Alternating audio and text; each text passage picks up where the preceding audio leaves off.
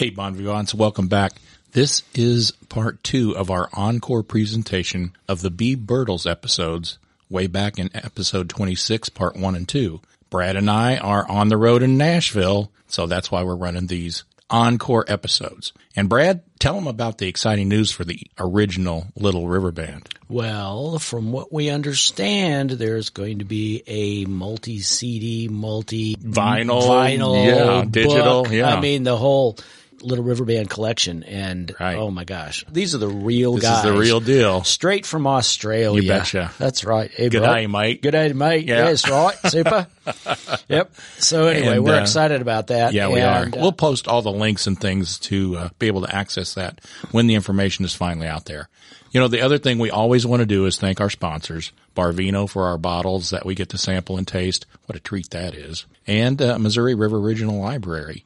And we talked about music, you know, on this episode and others, but don't forget that you have all sorts of resources as far as books and information, travel, food, wine, whatever you want to learn. You can create your own preference box, and they will have books ready for you when you go and check them out. So support your local library. Ours is the Missouri River Regional Library, and we thank them for being a sponsor. So enjoy this encore episode, and as always, don't be a lonesome loser. Don't be a lonesome loser. There you go. And as always, cheers. So you like bold red wine most of the time, with notes of fig and raisin. You like a cold brew and pitching horseshoes as the sun is fading. You like football games and dishing out nicknames, the Godfathers 1 and 2. With Not So Fast, we got 'em podcast. We like that too. We like that too. We like that too. We like that too. We like that too. Hey, Bon Vivants, you're listening to the second part of a 2-part episode with Little River Band founding member Beeb Birtles. If you missed the first part, go back and download it and get the rest of the story. The Bee Gees were another great harmony band. Yes. Yeah. Fantastic stuff. Yeah. But then think how the music changed under the same vocals when they hit their disco phase. Yeah. They had to adapt. Right. And I felt at the time I left the band, I thought, you know, Little River Band could go on for another 10 years if we changed the music underneath the vocals, you know. Yeah. And but it wasn't to be. Well, it was a great run, but that being said, there were different permutations of the band, and in the book you go through the phases of the band with different members. Yeah. So what's the process? What's it like when you when you either lose or fire a member and have to replace them? How does that happen? We've all seen the movie Rockstar, you know, and we've heard the story of the Journey lead singer Steve Perry. But yeah, when Steve left and they got Alden Pineda out of the Philippines off of apparently a YouTube video. Right. But what's the real process of trying to find a new bandmate to replace someone that you're missing? I think to a large extent, I think Graham Goebel was the one who was always seeking change more so than anybody, you know. I think Glenn and I would have been happy to have stayed with some of the older guys because we were all mates, you know, when we first got together. But inevitably, you know, bands do go through changes. Somebody becomes unhappy or somebody doesn't want to tour anymore or whatever the reason might be. And then, you know, you've either seen somebody live that impressed you as, you know, we did with Wayne Nelson when he joined the group. He was playing with Jim Messina, the Jim Messina band. And Graham just was like crazy about his playing and his singing, so he got to join the band that way. And then later on, David Briggs, our second guitar player, was replaced by Stephen Housden, who we want to talk about in this session. We're not going to do a deep dive on that. We'll spare you that. We could, when you first started in the United States, you were the opening band for some amazing. Yeah. Let's see. Here's a list. Okay. I got Little Feat, which, by the way, I think musically is one of my favorite bands. They're fantastic. And a great band name. I love Little Feet as a band name. Again, we're huge Little Feet fans. Little Feet is great. Better than Deep Freeze. It is. It is. The Doobies, of course. Yep. They've done well. Yeah. Hart, Bob Seger, who Brenda and I got to see up in Columbia for his farewell tour. And let me tell you. And he can still sing. Oh, yeah, Bob can still sing. Yeah. It was amazing. It was a fantastic night. And he was a label mate. He was on Capitol with us. Oh, cool. Yes. Mm-hmm. Supertramp, America, Foreigner, and of course, as you look around in the Bon Vivant International Media Center, you might have picked up that we are Parrot Heads and big fans of JB and Jimmy Buffett, and I understand that he afforded you a very nice introduction when you were with Jimmy. Any Jimmy stories you've got? Because we got Parrot Heads on here listening today. Oh, wow. Well, he was very, very gracious to us because we, on that very first tour, I think in 76, when we started coming down the coast from Vancouver, British Columbia down, I don't know, he must have seen us do a sound check or something. And so even before we hit the stage, he walked out, and we were in front of maybe 5,000 kids, and he said, "You guys are in for a real treat. This is a brand new band from Australia, and they're called the Little River Band." And he virtually introduced us, and then we did our set, and then he came on and did his set, of course, to as many fans. But I've never forgotten that story about Jimmy. You don't have that happen with the headliner very often, do you? No, not at all. That's very nice. And he has been so gracious in bringing other people up.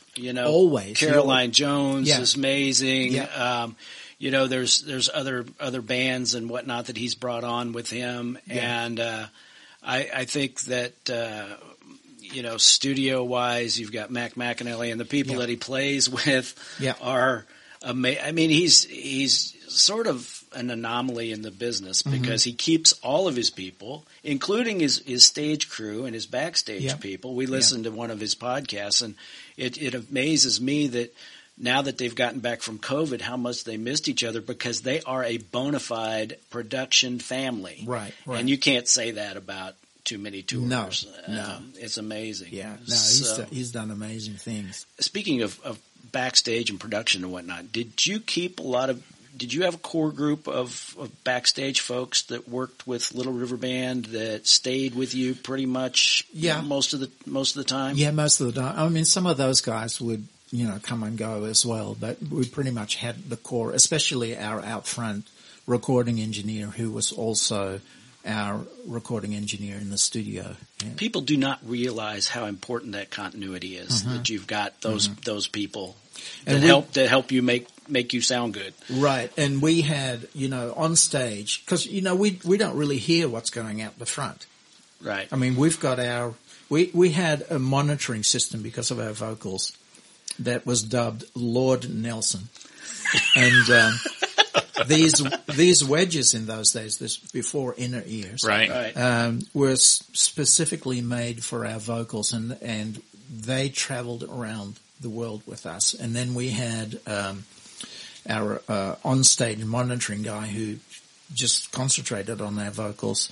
John Henderson was he knew exactly what we needed to hear in those monitors. So as long as what we were hearing on stage for ourselves, then, we were confident that what was going out front would be just as pristine. Yeah. So, that's how we operated. Well, talk a little bit about, again, your career, a long career in music. How has the technology changed since you started? Now everybody has an earpiece. Right. And what do you think that means for the music and how we absorb it as consumers, how it's recorded, how it's distributed? What's all that technology done? Well, in your opinion? I know this may be an opinion question. Well, my opinion is that how much of it is really live anymore? Yeah. Because nowadays with technology and inner ears and blah, blah, blah, and everybody playing to what we call a click, which means you're exactly in time with, whatever might be accompanying you, they can bring in other voices that are not on stage, other instrumentation, because now I think it's not so much more a rock show anymore. It's become productions now. Yeah. Everything has become a production. Yeah. There's a really good series of documentaries called Classic Albums. I don't know if you've seen any of them. Yes, I have. But they go back. One that comes to mind is Steely Dan's Asia. Yeah. They break down. They go into the studio, where the board is and all the sliders, and they'll pull out sounds and then move them back cool. in. It is cool because it lets you hear back in the analog days, right, before digital, adaptation, right, how they had to layer the sounds, and right. You may not notice it, but when it's gone, you miss it, that kind of thing. So I think that's There's very funny interesting. stories about that too, of going out and, clapping hands out in the bathroom and because they wanted a sound, a certain sound that they wanted to make. Right. And so they just went and recorded it. Right. Right. The Queen did one, and they were talking about the recording of Lazy on a Sunday Afternoon. It was on Night at the Opera. I go out to work on Sunday morning. Tuesday I go off with honeymoon. Okay. But they had this 1940s radio sound. Oh, yeah. And they put the mic inside a coffee can. And that's how they did it. They couldn't do it digitally. Right. They had to create it in the studio. Now, it's an interesting documentary if you ever get a chance to see it. It's very good. I'd be very. We're actually in the process right now of. We've been able to obtain all of our 24-track tapes back from the record companies, and we're in the process of remastering everything that will eventually become. I think they're going to call it Ultimate Hits, and. We've got 3 different projects coming up, actually. I'm talking about Little River Band right now. So there'll be Ultimate Hits. And then we're putting out a second one that is going to be called Masterpieces. Because, there were a lot of songs on Little River Band albums that weren't necessarily the hits, but that were just great album tracks. I know. And a lot of people, love the one song that I've written called Light of Day. That was on that album there, Sleeper Catcher, and great album. And I can't wait to hear the Masterpieces album because it's got some of the rarer tracks on it, but it will be all remastered and it will sound absolutely fantastic. And it will be called what? Masterpieces. Masterpieces. It won't be Little River Band's greatest hits by the original members. That was a smart ass thing. I should have said. I'm closer than you are. You want me to slap you? So for the Bon Vivants out there, there's definitely a soap opera sort of issue, I guess, with Little River Band and the name and everything, which is, I think, very, very unfortunate. But on the other hand, Beeb, not that uncommon either. No, it's not. It seemed there was several bands back in the 60s and 70s, and the hits came, but the business didn't. Right. And that's true. That's kind of it was unfortunate. We actually, for the people listening, we actually lost the rights to the name and the trademark Little River Band, and it's prevented us from touring the States. So what you go out there to see right now is basically a tribute band, but they can call themselves Little River Band. Yeah. But I tell you what, if you get a chance, because I watched it, this was recorded back in 2003. Right. This is Birtles, Shorrock, and Goebel. This is a great concert. Where did was this in Melbourne? Yes, it was in Melbourne. What is the venue where you recorded this? It was called the Forum. And it's in downtown Melbourne. It's wild looking. The statues and stuff. It's not an outside venue, is it? No, it's kind of Greek Gothic. Yeah. Inside of it. The interesting story behind that, and the reason why it's Birtles, Shorrock, Goebel, and not Little River Band, is because we had intended to reform what people call the classic lineup of the group, and then we ran into that snag with losing the name, and so we thought, well, you know what? Because the 3 of us wrote most of the songs and we were the voices, we'll just put a younger band behind us and we'll go out and do these concerts. And I did that for maybe 5 years in the early 2000s. That guitar player you had, who is that young man? Simon Hosford. Simon Hosford. He is was amazing. He was incredible. And then, everybody behind you in the and then my good friend Alejandro Vega is the percussionist in that whole deal. And the other guy who's fantastic, well, also all of them are fantastic, great musicians. The guy that played keyboards and also played the trumpet in Days on the Road, he's another phenomenal Australian musician. But you guys vocally, I mean, it could have been 79. It could have been, Well, you guys just sounded, it was so spot on. Yeah, it we was were so surprised good. how good we still sounded because we weren't getting any younger, you know. So You worked with the great George Martin. yes, that's right. Tell us a little bit about that because, when you were talking about technology, one of the things the Beatles used to say is, if we had ever been able to hear ourselves with the technology we've got now, we might have kept touring, but they were just tired of being screamed at and not even know where they are in a song, That's right. So how did that come about, working with George Martin? Well, we had recorded most of our albums in Melbourne, and the decision we made was let's go and make an album somewhere else where we are away from the distractions of being at home with our families and blah, blah, blah, whatever. And so we started, we asked our manager to start looking for a producer to work with us. And the first guy we thought of was a guy called Tom Dowd, who was a fantastic recording engineer and has done many, many great albums with Rod Stewart and others. But I don't know what happened. I think he either wasn't available or whatever. And then we got in touch with George Martin, and George had opened his second air studio, which was on the island of Montserrat in the West Indies. And it was one of those all-inclusive deals back in those days. You could rent the studio and they would provide your accommodation, and there was a chef who would cook for you. And it was like something ridiculous, like $17,000 a week or something. So we said, we want to work with George Martin. And it included Jeff Emmerich, the recording engineer. Okay. And we flew to Montserrat. And Donna actually came with me, Donna and Hannah, who was maybe a Sounds like a pretty good working holiday to me. Yeah.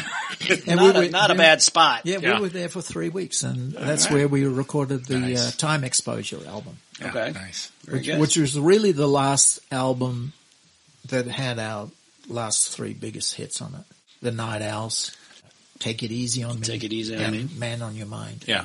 I love Night Owls. I think that's an underrated song. Yeah.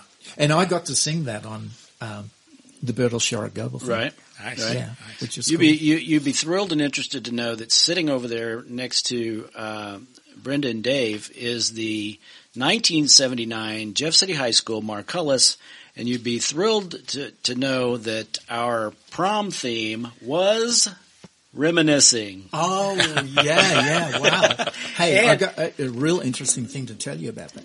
And as a side, we used to do there was a kind of a senior questionnaire of what was our favorite movies, and Right. when I'm like, well, look at the songs, lady.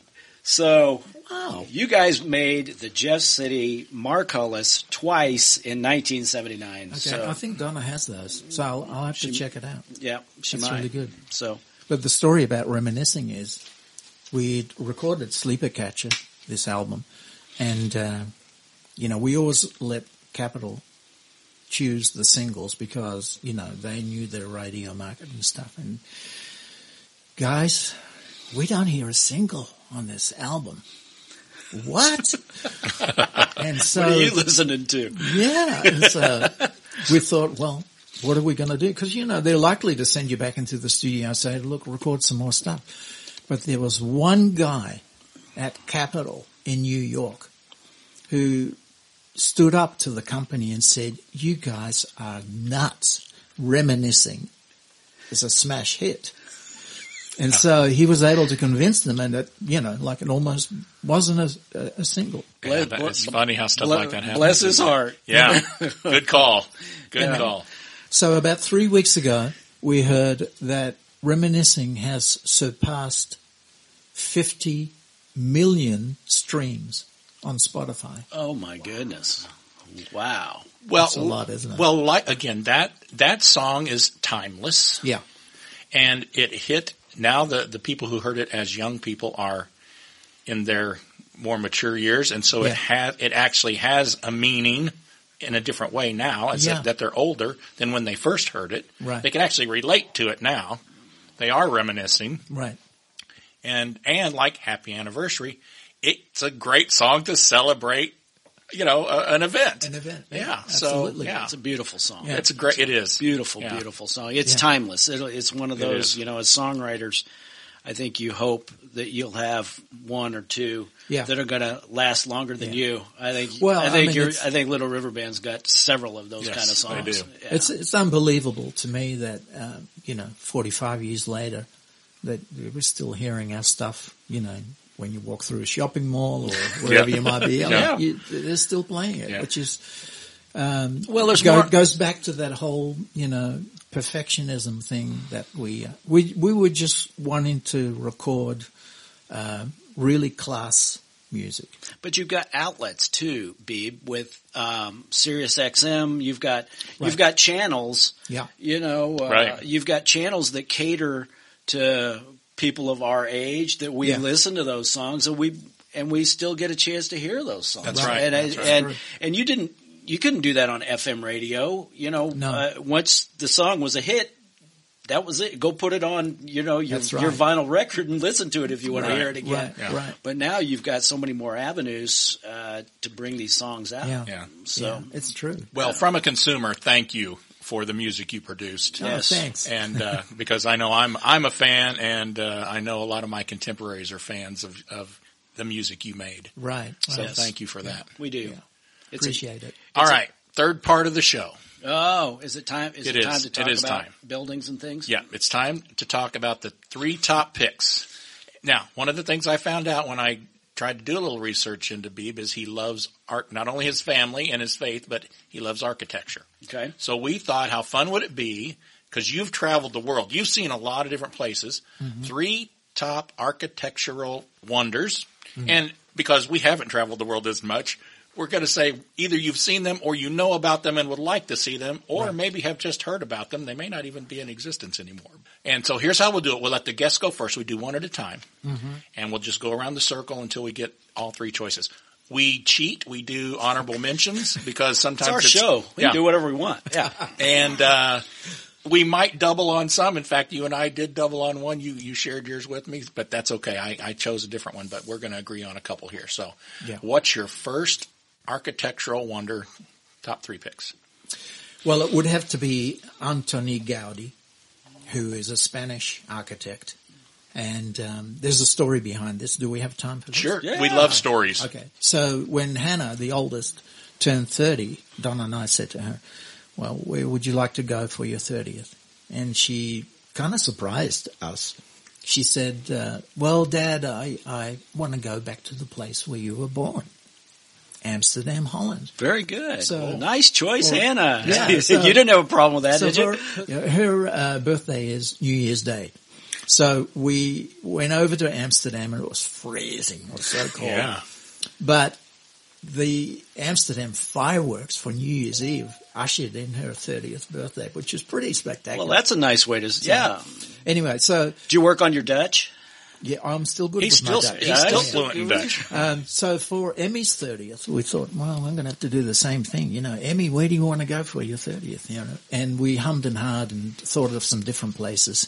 And we decided on Barcelona in Spain. Good. So we were there for another 8 days celebrating Emmy's 30th birthday, which is in March. We got to learn about Antoni Gaudi and La Sagrada Familia, which is the church that he's designed. It's a Catholic church that is still being built this day. Yeah, still under construction. And this thing is like phenomenal. It is. Oh my God. I mean, he was one of those architects. You're kind of like Frank Lloyd Wright, but in a different way. It was very earthy kind of guy. He was all about nature and stuff. And, the tragic thing about Antoni Gaudi was that his life was ended by a streetcar. Oh. He died. Didn't know that. Yeah, he died. He got run over by a streetcar. Yeah. In Barcelona. But when you see some of the buildings, like the place that he designed for himself where we lived, I mean, everyone. And then there's also the gardens, the Gaudi gardens that you can. We did all these things. Yeah. We saw them. So in Barcelona. So that would be probably my first pick of something. I have fantastic. to agree. We did a 1-day stop in Barcelona on a Mediterranean cruise and got to see the cathedral. Okay. And it's hard to describe. You're right. But the closest I can come to describing it, and tell me if you think you agree with this, when you're on the beach and you mix sand and water, and then you hold it up and squeeze it in your hand and let it dribble till it builds up and then dries into almost like a melted wax. It's hard to describe, but it sort of has that look. But I know what you mean. Exterior. It's kind of those little kind of droplet things. Right. But when you look at it, when you get close to it, there's detail in all that stuff. Oh, we did the audio tour. Yeah. It was just mind-blowing. It's very impressive. And there are other things in Barcelona that he designed, and you can see they have a very distinctive look. So, great choice. Great way to start off the 3 top picks. Okay, good. All right. So my first top pick is going to go back into history, and it's the aqueducts of Rome. Okay, yeah. The aqueducts were actually built over a period of about 500 years. Not only were they architecturally pleasing, at least the part that you saw above ground, because the aqueducts both went underground and above ground to carry water to the metropolitan area of Rome. Right. And they used the Roman arch as part of the classic Roman arch as part of their form and function. So they had beauty, but they were functional. They served a very important purpose, and they have withstood the test of time. You can still see aqueduct ruins all over Europe. Right. In fact, there's one that's still an active bridge in France, Porte Garde, I believe, over the Gard River. The French probably pronounce that differently. They were built to last. That's BC. Are you guys fans of Rick Steves Europe on public television? It's on a Sunday. Every Sunday at around 4:30 in the afternoon, there's Rick Steves Europe. It's only a half-an-hour program. And I saw a segment on the aqueducts of Rome in one of his things. He travels all over Europe. Yeah. Oh, wow. And it's a really, really fascinating program. Yeah. And it used siphons and gravity and everything, and the way they channeled their water. Right. The engineering was incredible because there was it was flowing downhill, but in some places just by enough, just a fractions of an inch, but it kept going down. Well, they would use siphons to raise it to the next level to keep it moving. Yeah. And the other thing was that the initial aqueduct that was built into Rome carried 75,000 cubic feet of water a day. Now, that seems like a lot of water to me, but pretty impressive engineering and architecture for that time. Yeah. And they did that all over the world. They had a huge empire, and they built those things everywhere they put their footprint. Wow. So that's my first pick. You guys went really old school. Well, I didn't go as old school as you did. We're both classical personalities. You guys are, okay. Okay. I went with the Solomon Guggenheim Museum in New York City. Well, it always reminds me a little, the video of Devo when they do Whip It and they got those hats on? Yes. Yeah. If you took one of those hats and you turned it upside down, it's kind of what the Guggenheim That's what it looks like. What it looks like. No, I know exactly what you mean. That's what it looks like. But anyway, it was opened in 1959, and it was a Frank Lloyd Wright building. And people don't realize it was a Frank Lloyd Wright building because it doesn't look like a Frank Lloyd Wright building. Yeah. This is it's very round. When we went, it's just an interesting thing. It's kind of like a big, wide staircase, circular staircase, and it goes up and up and up and up and up. And if you're smart, you learn to go all the way to the top, get away from all the people, and go against the grain because there's so many people in there. Yeah. But that opened in New York City in 1959. There was about 3,000 people there for the opening that day.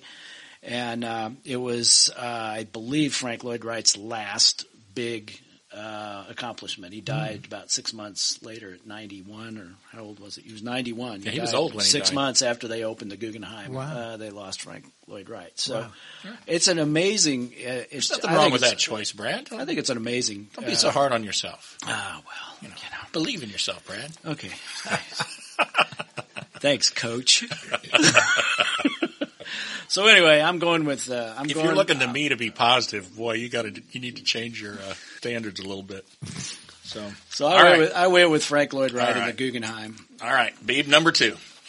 Number 2 would have to be in my home country, in Australia, in Sydney, the Sydney Opera House. Yeah. Well, absolutely. Yeah. I was going to be very disappointed if you hadn't picked. I had it on my list. Yeah. Beeb shared his list with me before we got into this whole thing, and I was like, I thought about that's it. all right. I was Great like, choice. I was like, "There's no way I'm picking that one." I know that one's going to come up because it is just it is Australia in many ways. Oh, yeah, it is. Oh, yeah, it's iconic. It's the brand of Australia when people think of Australia. That and kangaroos. Plus, and I Beeb Birtle. I got to play inside yeah, of it. yeah. You did. So what's it like? What's it like And to also play? outside of it. What's it like to play in there?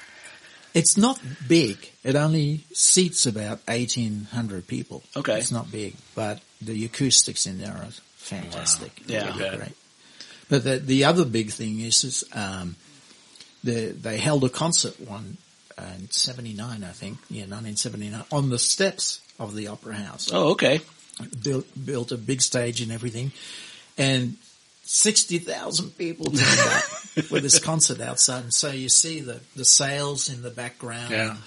You hear, rock music being played. And Made a great backdrop, didn't it? Yeah. Spectacular. Well, that's one of the things about it's gorgeous and it's an architectural phenomena. Right. But there was nothing like it when it was built and everybody saw it for the first time. I mean, Yeah. it was so unique. Yes. It was groundbreaking. Yeah. It was groundbreaking. And For it's withstood the test of time too. It Where, still has. where was that. a couple of your all-time favorite places to play in Australia? Because you've probably played them all. Yeah. I mean, there have been so many, really. Are any of those? I are mean, any of if those you- halls if- really stand out? They're really kind of spectacular. Well, it's not so much the halls as the events. Right. Because of, like we did one event in Melbourne at the Calder Raceway, and that was another one of those things. Actually it was Fleetwood Mac, Santana, and Little River Band, and then a local guy called Kevin Borich who played there that show, and it was so crowded at the raceway that we had to be flown in with a helicopter to play there because 60 to 80,000 people turned up for the show. That was just amazing, Wow. So it wasn't Calder Raceway isn't anything spectacular to look at, but it was spectacular because of the crowd, Rabbit hole time. That's cool. One of the We do this quite often. one of the events that you all played though was Arrowhead Stadium in Kansas City, and I'm wondering if that's the one you went to. It was. I looked at the dates and it wasn't. I was at one of those summer jam big concerts, but it wasn't the one. It wasn't the one you mentioned in the book. But there was a series of those over some of those late 70s. Well, that's the first thing I thought. I wonder if Keith went to this one. I did too. Nugent, REO Speedwagon, which REO is one of my favorite bands. Yeah, too. I liked REO. We did a lot of shows. Edgar with those Winter, guys. did you? Yeah. Was Head East on that one too? You didn't have it in the book. Could have been because there was seven There or was eight a bunch bands. of There's them. a bunch But of bands. those were all day events. Right. I mean, those were. Like Yeah, I said, all day I long. only remember parts of it. I like Head East. I like Head East. Okay, sorry, so Keith. cool. No, that's all right. So my second choice is the Golden Gate Bridge in San Francisco. Yeah. And at first when I chose it, I'm like, is this an architectural wonder? And Sure it is. And part of it is because it is a suspension bridge. Obviously, that's the way of the design. But it is Art Deco. The arches and trusses are in the Art Deco style. I didn't know that till I did a little research on it. Right. But my story with the Golden Gate is that when I was in high school, my older sister and her husband lived in San Francisco, and they lived on the Presidio, which was a functional army base at the time. Mm-hmm. They were in officers' quarters, a little house. You walked out her back door and looked out over her little picket fence in the backyard. there was the Golden Gate Bridge. They overlooked the Golden Gate Bridge. A gorgeous vista. I flew in at night, couldn't see anything, got up the next morning, and there was the Golden Gate Bridge. Wow. Pretty impressive. Yeah. Funny story, the Department of Defense didn't want it to be built because they thought it would interfere with naval traffic going in and out. Oh, wow. Yeah, Well, I can see that. Wow. Yeah. Yeah. But they overcame that, so. Because I've seen aircraft carriers go underneath it, and it's fine. Pretty high. Yeah. Yeah. 220 feet span between From water at high tide, water to deck, yeah, at high tide. So It's up there. Correct. It's up there. Well, my second one is this. I've got a couple of homes on mine actually because I think architecturally they're amazing. The Cornelius Vanderbilt did the Breakers up in Newport. 70 rooms. It cost over $12 million at the time. what's that equate to nowadays? I don't know. Yeah. This home is incredible. It's absolutely amazing. These are summer cottages, by the way. Yeah, I like the word cottage, don't you? Yeah, for 70 rooms. Like Biltmore? Yeah, Yes. exactly. Yeah, very similar. Exactly. Yeah. Anyway, the first one, I guess, burned. And so he said, we're not going to have that again. And so he built the second one. It's pretty much steel and stone. And the other interesting thing about that is they put the boiler for the heating system for the house actually underground in its own bunker. So it works away from the house. Yeah. So keep the fire away from the house. Yes. Brenda and I went through this thing. And I'll tell you what, Beeb, I remember about this place. The kitchen was a mind blower because you used wood on the stove. Right. But the stove is about 20 feet long. I mean, it's got a deck on it that was enormous, and you could put the house was built for entertaining. And, you could go out on the vistas and look out of the ocean. I can just see these fancy people out here and the parties they must have had. And the stained glass that's in this house is phenomenal, and the stonework is just amazing. But yeah, I've got to go with the Breakers, and it's a beautiful area. Good choice. Of Newport. Have you ever been up in that area? Have you been to I Newport? probably have, but I've never heard of that house. You see, put that on your bucket list. Right. All right, that's a good one too. Yeah. All right, number 3.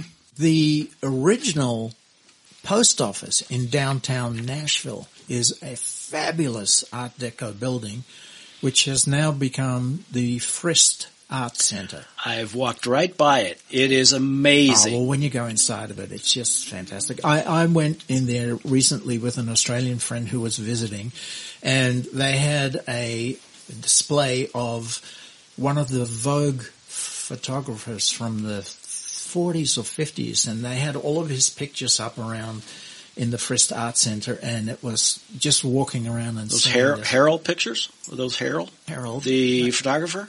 I can't remember his name. Harold did a lot of those really But artsy sort of for movie stars and stuff. Right. Yeah. But it's really fantastic to walk around inside of it. Not only to see the art that they recently had a Van Gogh display there. Oh wow! Yeah. And but you take in how the Art Deco building on the inside and the railings and stuff and stairways, and it's really well cool. worth seeing. But it used to be the original United States Post Office of Nashville. Britt and I That's walked funny. right by. We stayed in a little place up by Vanderbilt. And when we walked downtown, we walked right by it. And I asked her even one time. I said, this would be cool to go in because the outside is so Art Deco. It's so neat. The windows, the way they're shaped. They've got a couple of doors that are massive. Good. That's good to know because we're going to be down there in a couple of weeks. We're coming down. Good. Yeah, for the podcast convention. But That's right. we're also going to go see a little fella named, I think he's an up-and-comer. I think he's going to be good, named Garth Brooks. Oh, okay. I think he's got a career, but he's going to be at Nissan. We're going to go the see stadium. CGB. Yeah. So Great. it's going to be fun. Yeah. That'd be a good time. Yeah. I'm going to do a couple of honorable mentions first. And Okay. I had Sydney Opera House also, so maybe you cover that. Yeah. The Oslo Opera House in Oslo, Norway is phenomenal. And it's very modern. It's really unlike any of the other things that I chose. The roof of it starts at ground level, and you can actually walk up onto the roof, and it slants. It's mostly Carrara marble and white granite. Yeah, it's just really a cool feature. If you ever get a chance and take a look, and it sits right on the water, reflects water off of it. You'll see people outside all the time, up on the building because You start at street level and you just walk up on the roof so you can look out over the bay. And that's amazing. Yeah, it's very cool. They call it the flat iceberg because from the water it does look, with the angles and the way these thick slabs of white marble and granite, it looks like kind of like an iceberg. Wow. Yeah, it's really cool. And then the other one is the monument to Victor Emmanuel II in Rome. They call it the wedding cake or the cream cake. And it's just this massive structure of arches and columns and statuary, and it's just so impressive. And so we just drove by it on a tour bus, but it's an impressive piece of architecture. Right. It looks like the heaviest building in the world. If you Google it, you'll see why they call it the wedding cake. That's what it looks like. This looks like this massive cake. So those are two of my honorable mentions. But my third choice is, it's a local choice, and it's the Missouri State Capitol.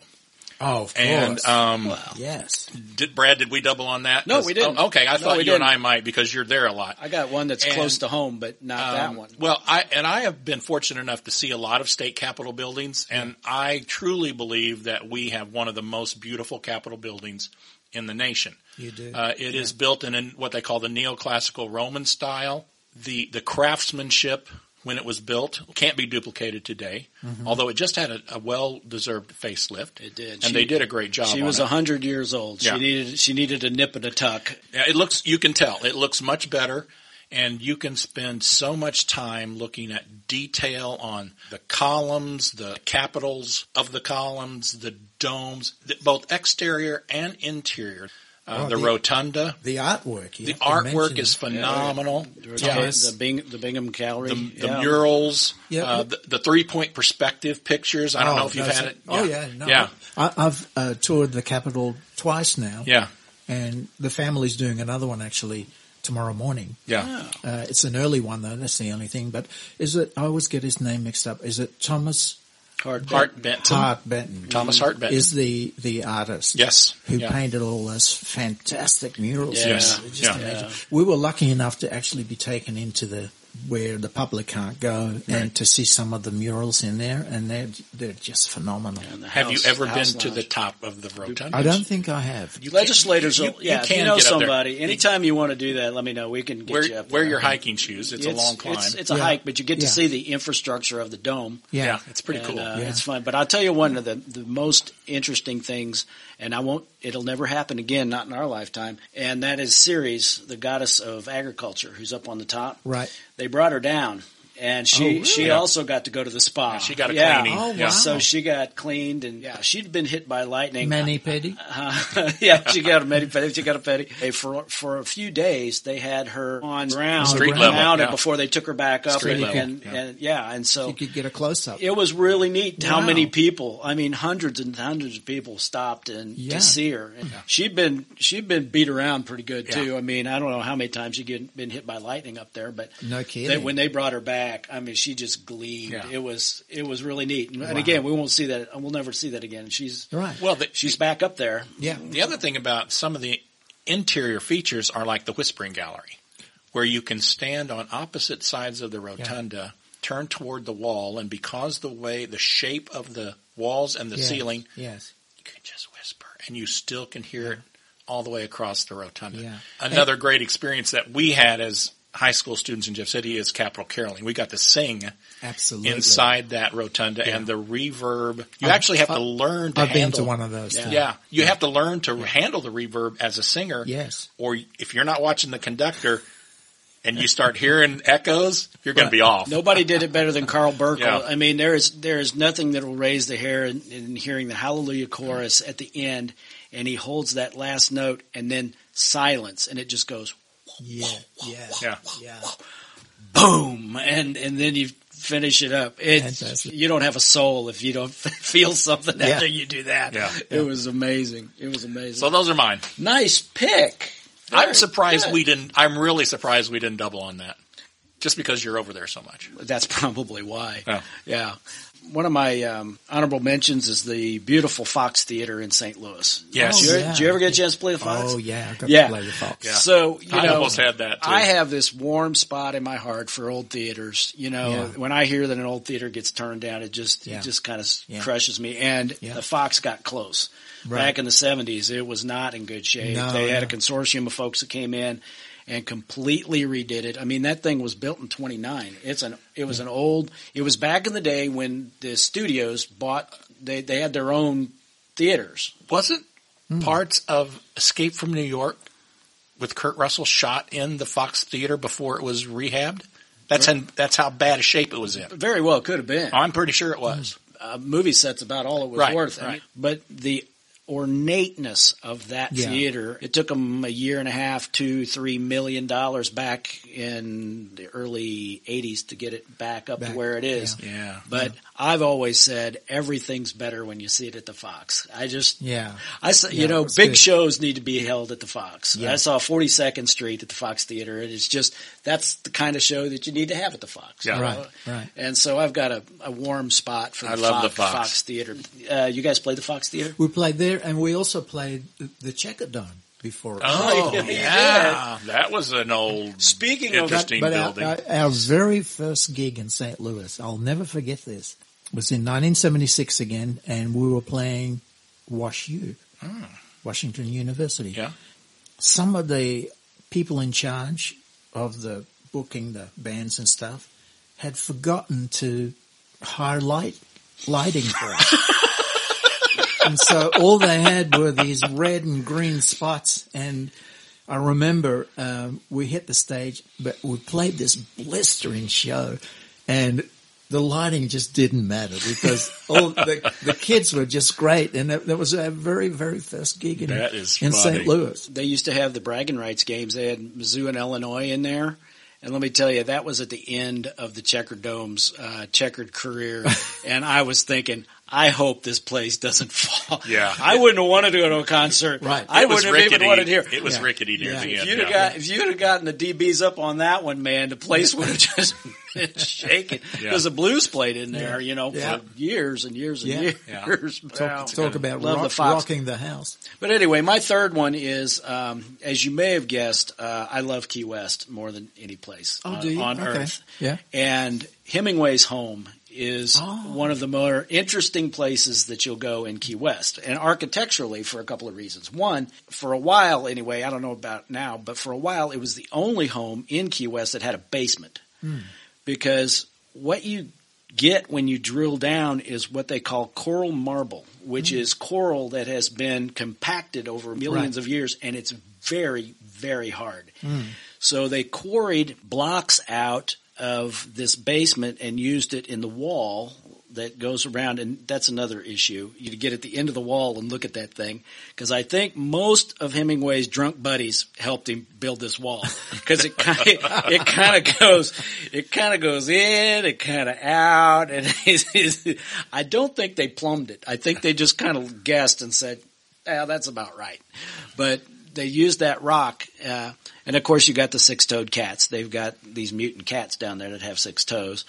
And then while he was overseas doing correspondence, he and his wife laid out this pool that they were going to put in, because nobody had pools either down there. Right. But again, you got to quarry down through this stuff to build this pool. Yeah.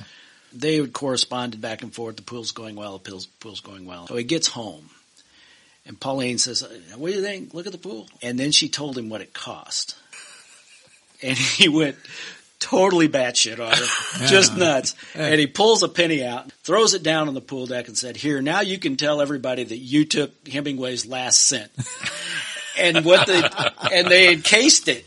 The penny is encased in a little thing on the pool deck there. Oh, really? Yeah. The other thing that is great about the Hemingway house is there's a watering device in the back. It's kind of a big urn, and then it flows down, and there's a kind of a pool down there. And the cats go and they lick off of the waterfall thing. Yeah. Well, the bottom part is actually the urinal from Sloppy Joe's that his drunk buddies drug down Duval Street to his house and threw it in the backyard. Of course, Pauline wasn't cool on that either, but she said, well, if you guys are that stupid, I can't move it back up. So she planted all these flowers around it, and she made it into what looks like a fountain. So, when you're given lemons, you make lemonade. There you go. Exactly. So anyway. Wow.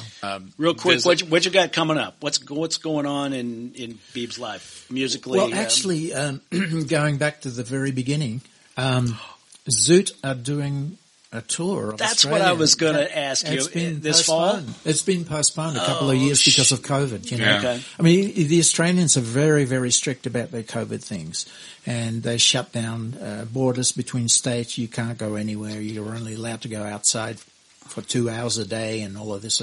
So, but anyway, we had planned a national tour, and of course my friend Daryl Cotton's not there anymore, but he's being replaced by a good friend of ours, Russell Morris, who's a big, big rock and roll star in Australia. So when it got postponed... Rick's coming back to do it? Yeah, Rick's coming back to do it, and we said, well, because it's been postponed, let's try and write something, write a new Zoot song. So we wrote a song via email. And it just got sent, the music files got sent to Australia. The original drummer played on it. Russell sang on it. Got sent to me in Nashville. I sang my harmonies on it. And then it went back to Rick, and it all got mixed in at his studio. And it's a song called That Was Then, which goes to talk about the old days of Zoot and the crazy girls and the pink suits and blah, blah, blah.